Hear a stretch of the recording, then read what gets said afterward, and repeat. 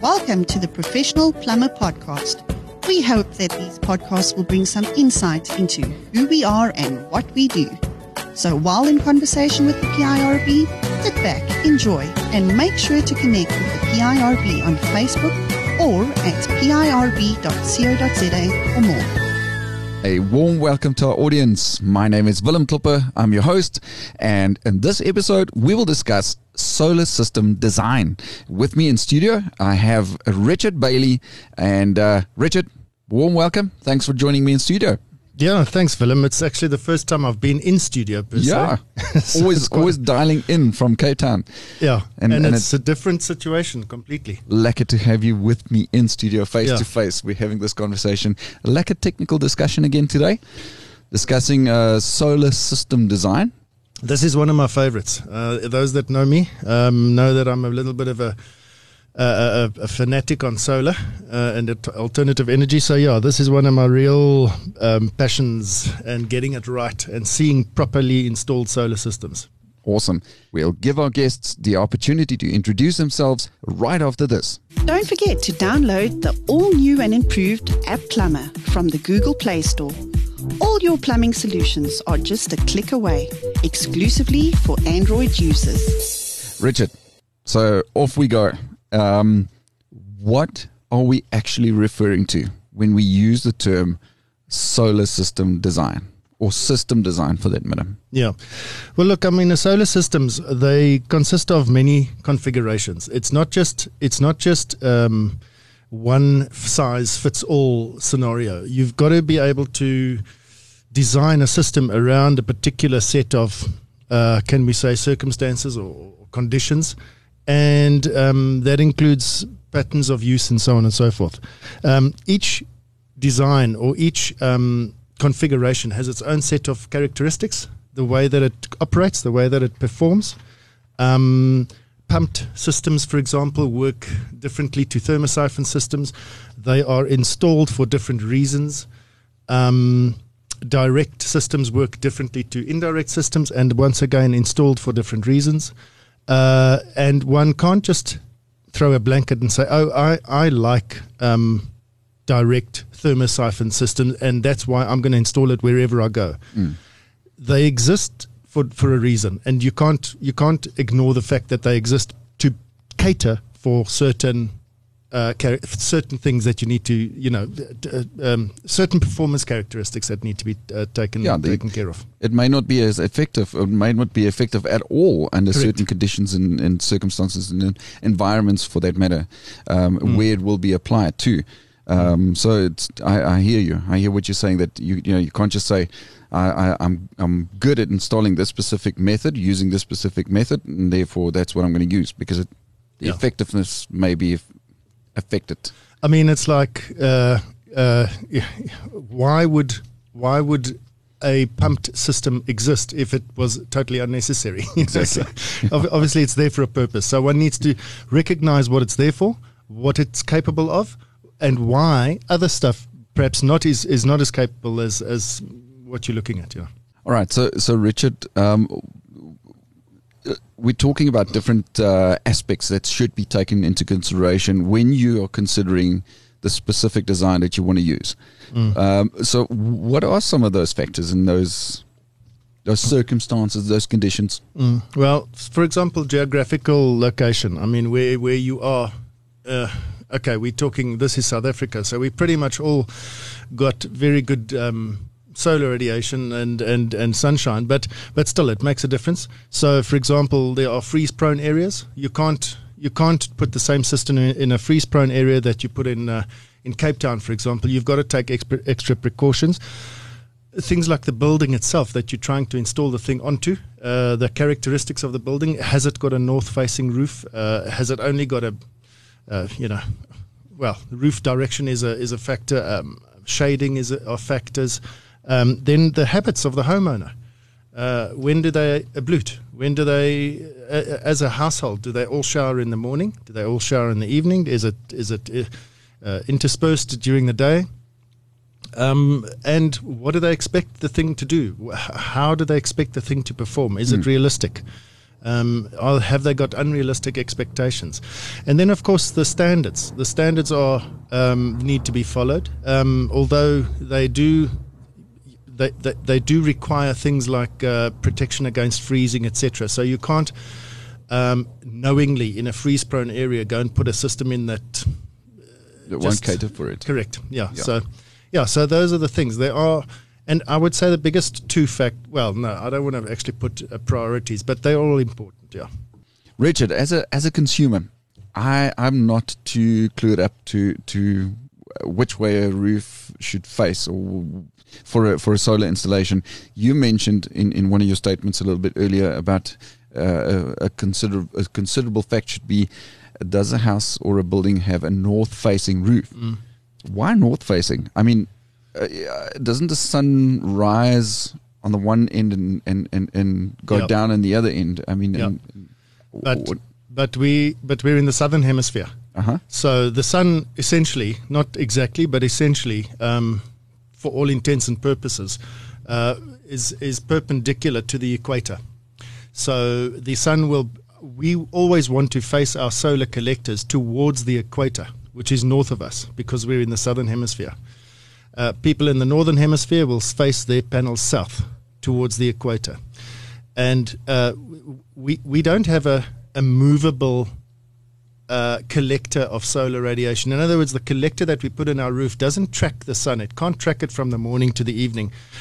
There are technologies that exist for that, but it's way too expensive for a domestic situation. So we have to take advantage of what we've got to play with. And what we have to play with is we know where it rises, where it falls. We also know that there's a difference in elevation in the sky between winter and summer. So we need to be a little bit biased to winter. But so that talks about the elevation of the panel, but the orientation, in other words, the direction in which it must face generally is true north, which is different to magnetic north, by the way. Okay. It's about 20 degrees different. So all of these factors need to be taken into account. So very interesting. I mean, from a consumer's perspective, a consumer does not know these things. Yeah. And plumbers, they're the installers. They should know these things, and hence these conversations, hence these technical discussions that we're having. And hence the designations for, particular designations for technologies, for solar. And specializations. Correct. It's not just anybody that can go and put together or do a solar system design and put it and install it. No. Although many think that it's not that tricky, but there are so many details that if you miss them, it renders the thing all but useless. And it's details that are not obvious.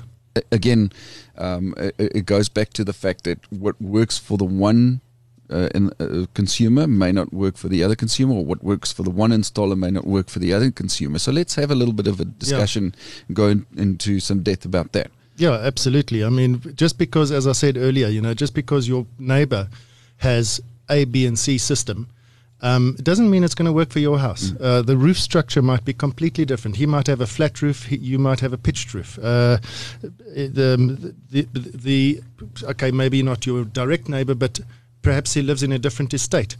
There are localized rules and regulations and aesthetic requirements in residential estates.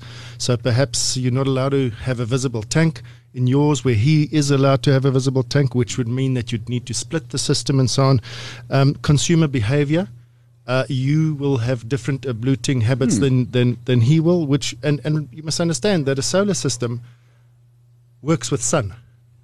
And sun doesn't shine 24/7. No, it doesn't. So you need to work around that, and you need to know how to best harness that sun's energy. So if you all shower in the morning, well, you got to kind of look at that. I'm not going to get into detail now because I could talk for 3 hours, but I'm not going to. But yeah, I mean, the way that your building allows for your panel to be located, whether it be orientation or inclination, shading. You might have a big tree in the way where he doesn't, or a chimney for that matter.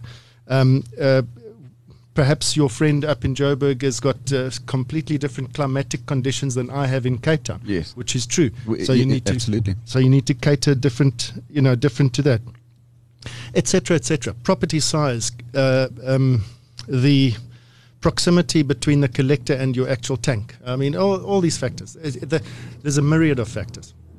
Before we continue with our conversation, have a listen to this. Plumber training has never been easier with articulated plumber courses. Enroll now to upskill yourself at your own pace and earn CPD points. Our informative and easy to follow courses can be found on iopsatraining.co.za. Don't forget to follow us on Facebook and Instagram at Articulated Plumber. Welcome back to our conversation, and we're continuing our discussion and our conversation around solar system designs. And with me in studio again, as I've introduced him at the beginning, Richard Bailey. Richard, I just wanted with the last thing that you mentioned about what works for one consumer doesn't necessarily work for the other consumer was the climatic conditions that you spoke about. But we were also heading towards discussing or just briefly mentioning the proximity of the tank collector. Yeah, so I mean, it depends. Many homes don't have, or buildings don't have, let me put it this way, are not designed, or not conducive to have a tank and a collector very close to one another. Obviously, the further apart they are, you have to transport that water, and that water is the heat. That's the energy that you're trying to harness.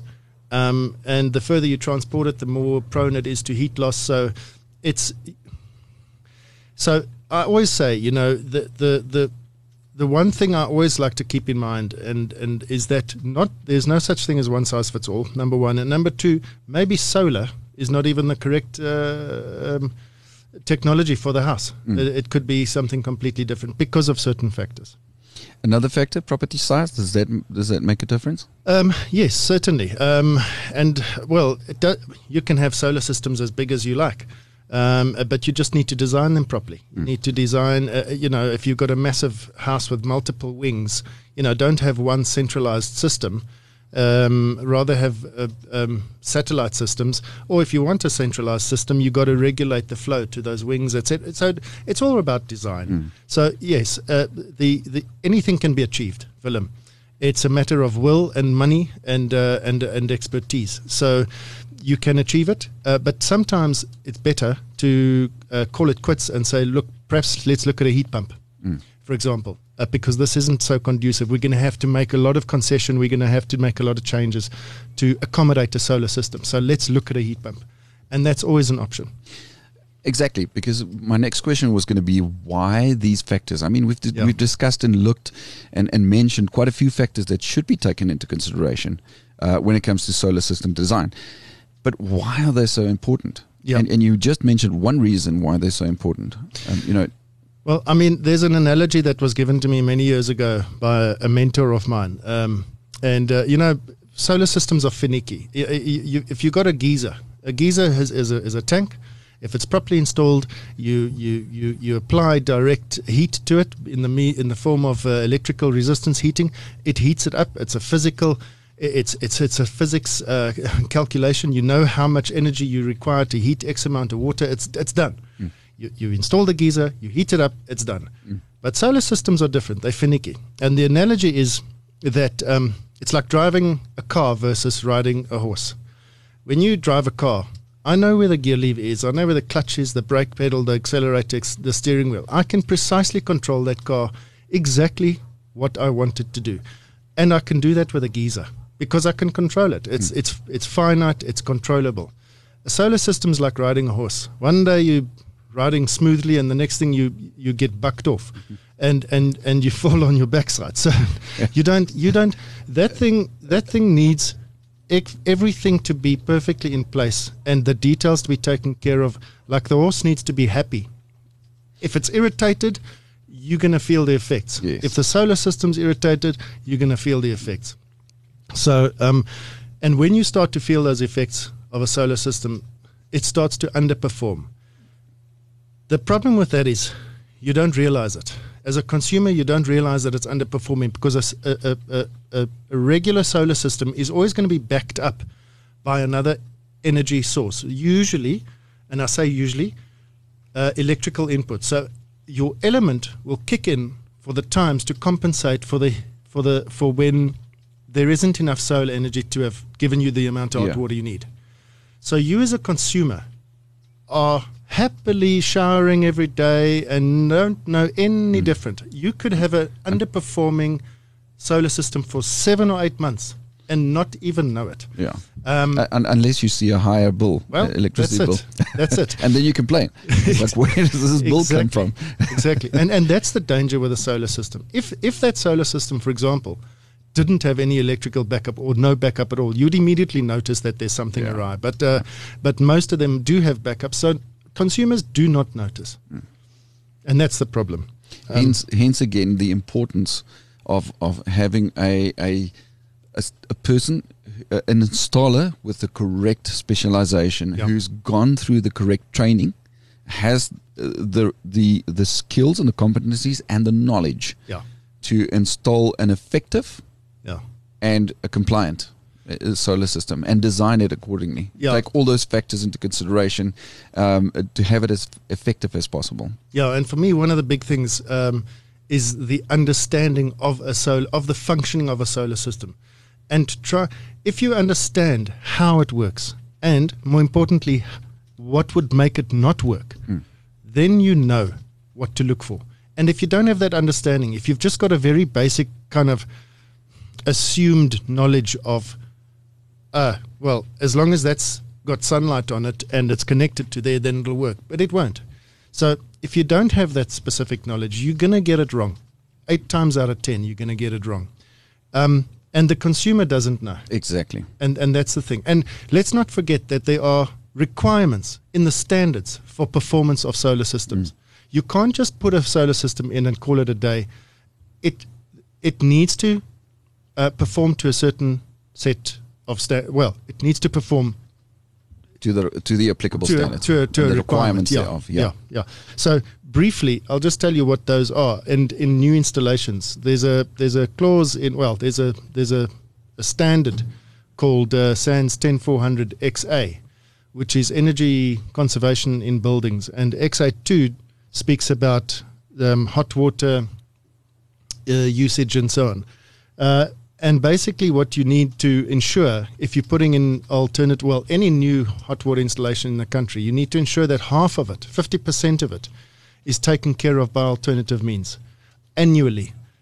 Now, what that means is that if you have a beautiful solar system functioning like a beaut during the summer months, but it's not functioning during the winter months, well, something's got to compensate for the other. So it's a 12-month period that you've got to calculate, and you've got to achieve 50%. Now, there are calculations and there are rules of thumb that you pretty much know it's going to be achieved. But yeah, so there are requirements that is, it's one of the things that we need to be aware of. That's the XA2 that you mentioned about now. XA2, yeah. And of course, if it performs, your payback period, because your capital outlay versus your payback period is always going to be a factor, that's going to be achieved within a reasonable amount of time. 4 or 5 years easily, that you'll pay it back, and then it'll start paying you. So one could almost say that a badly designed and installed solar system will be almost a waste of time and money. Is that correct? Can I make that assumption? Well, yeah. Because, look, I'll give you an example. In a split system, now I'm trying to not get technical, but in a system where the solar collector, in other words, the panel that you see on the roof, is above the level of your geyser, it's higher than your geyser. Remember what happens to heat and heated water. It is always going to rise to the top. Exactly. Now, a system like that where the panel is above the geyser is pumped because you have to force that heat from a higher position downwards into the geyser. So it's pumped and it's controlled and everything's happy. But what happens when it's overnight and the collector now is colder than the water in the geyser? Where's that water want to go? It wants to go upwards, and it will go upwards. It will form a circuit, and it's what we call reverse thermosiphon. So all of that gathered and gained heat that you've struggled and strived to get during the day is now just essentially radiated out into the atmosphere overnight.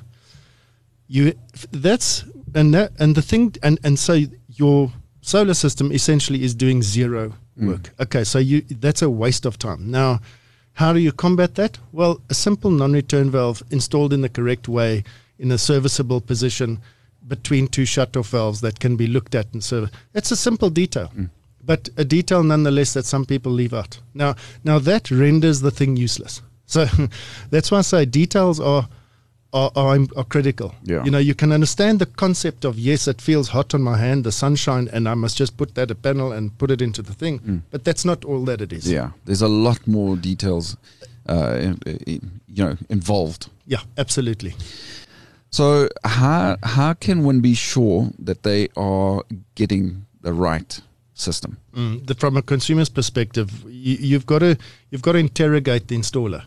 It's like anything. I mean, if I'm going to go for an operation, I know I'm comparing and to a member of public out there, they're going to be saying, yeah, how can you compare a plumber to a surgeon? Well, I can, because we are both specialists and we are both have got our own professions. So I can. Your field of expertise. Absolutely. So, or a financial advisor for that matter, or whatever the case may be, an accountant. So if I'm going to go and hire an accountant or a knee surgeon, I'm going to interrogate that guy, and I want to know his qualifications.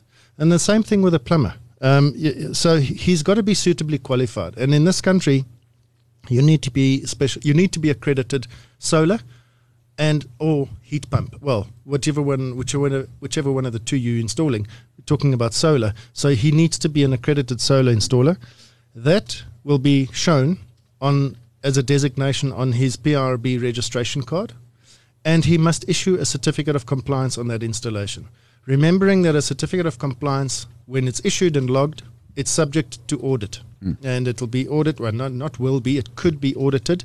And then, and if anything's found to be shortcoming, he will be asked to rectify. So there's recourse for the consumer. That's the thing. Another thing that's vitally important of an installer, and the consumers don't really know this, he's got to hand over operating instructions, warranty cards. He's got to leave the consumer with at least a reasonable understanding as to how the thing operates, why it needs to be looked after, how it must be looked after, what the importance of it is. If the consumer understands that certain things, if neglected, will result in them losing money, they will make sure it's not neglected. Exactly. So it's up to the installer, and a responsible and good installer will do it. And there's hundreds of guys that do it. So it's happening, but this is for it's sort of a check, belts and braces check for the consumer to be able to double check. Ask questions of the installer. Ask him, how does this work? Why is that there? What is this valve for? What's that funny little thing there? What does that do? Why? Why does my temperature fluctuate like this? Why am I hearing that sound? Ask as many questions as you can. Remember, you're not supposed to be an expert. And so there's no such thing as a silly question or whatever. Yeah. So as an installer, we need to answer those questions, and we need to answer them properly, and make an effort to try and get the homeowner to understand how this thing works. Not in detail, but just overall sort of overview. In layman's terms, for a lack of better terms to use now, in layman's terms, just explain to the consumer. That's exactly right. The fact is, Richard, I'm sorry to interrupt you there, but the fact is, Richard, that consumers do not have that knowledge about these installations. And the installers can choose to use that to their advantage, or they can actually take a little bit of pride in what they do and give and share that knowledge with the consumer. After all, it is for the consumer that the job is done. Well, you've just hit the nail on the head, because isn't it? That's exactly the two types of installations we see out there, isn't it? I mean, the one guy that takes pride and actually wants the thing to do it and fulfill its function, and the other that, as you say, unfortunately takes advantage of the ignorance of the consumer and just doesn't care and just moves on to the next one. Yeah. And unfortunately, that's something that only the consumer can guard against. They've got to accept a certain amount of responsibility for their own installations and interrogate it exactly the same way as I interrogate my financial advisor, or whatever. Absolutely. So, Richard, just before I rudely interrupted you there by mentioning about the knowledge of the consumer, you're about to add to what you were saying about being sure of getting the right system. Yeah, I was just going to add that, I mean, if the consumer is so inclined, or if it can be done, and a lot of consumers are this way inclined, monitor your electricity use before and after the installation. For a couple of weeks before, you're going to get it installed, and then keep an eye on it a couple of weeks after. And at least it's not going to be the beginning and end of accuracy and definitive measurement as to whether it was a successful installation or a good installation. But yes, it gives you a good idea as to whether it's actually saving you anything. Effective. Just some form of indication of the effectiveness of the installation. Yeah, correct. Just before wrapping up this conversation, have a listen to this. We'd like to encourage our audience to follow Articulated Plumber on Instagram and Facebook to learn more about any exciting and interesting news that we may have. Our handle on both Instagram and Facebook is Articulated Plumber. Richard, can a solar system be designed to meet every conceivable condition? Yeah, that's a good question, because a lot of consumers assume that it can. Consumers, as I say, and we are human beings. We are human animals, and myself, I'm very suggestible. So, I hear what my friends and peers have experienced, and I say, geez, that would be nice for me, And so human beings do that. So just because, as I said earlier, your neighbor has a system that works for him, and remembering, of course, that your neighbor's opinion around the braai fire is subjective. Not only that, but it's also slightly defensive, because he's just dumped 50K on it. Okay, so now he doesn't want to admit that it's not working so lekker. All right, so it's quite subjective. But and the point is that no, it can't be. It doesn't work for every conceivable situation. There are lots of situations where I would much rather say, no, get a heat pump, look at something else. So no, the absolute answer is no. Don't just get sold on solar as an idea and think that it can be applied to every single situation, because it can't. Absolutely. Richard, I think that concludes our conversation on solar. I know that you mentioned a little earlier in the conversation that we can carry on for hours. Yeah. This is one of your favorite topics and favorite subjects to discuss. You're also an expert in the field. I mean, you present a course in solar installation. Along with others. Yeah. So, but I think that concludes our conversation for today. And I do believe that we've shared absolute valuable information with the audience, whether they be installers, whether they be the consumer. Yeah. So I want to thank you. Thanks for, and it was so lekker having you in studio. For the first time. In studio with me. Yeah, absolutely. I couldn't agree more. We usually speak over quite a distance, you in Cape Town and me down Joburg side. So lucky to have you here. Thanks for the information. Thanks for your time. Thanks to the audience for having tuned in and listened. Thanks for having tuned in. Make sure to read more about the PIRB on our website at pirb.co.za and on our social media channels like Facebook, Twitter, and Instagram.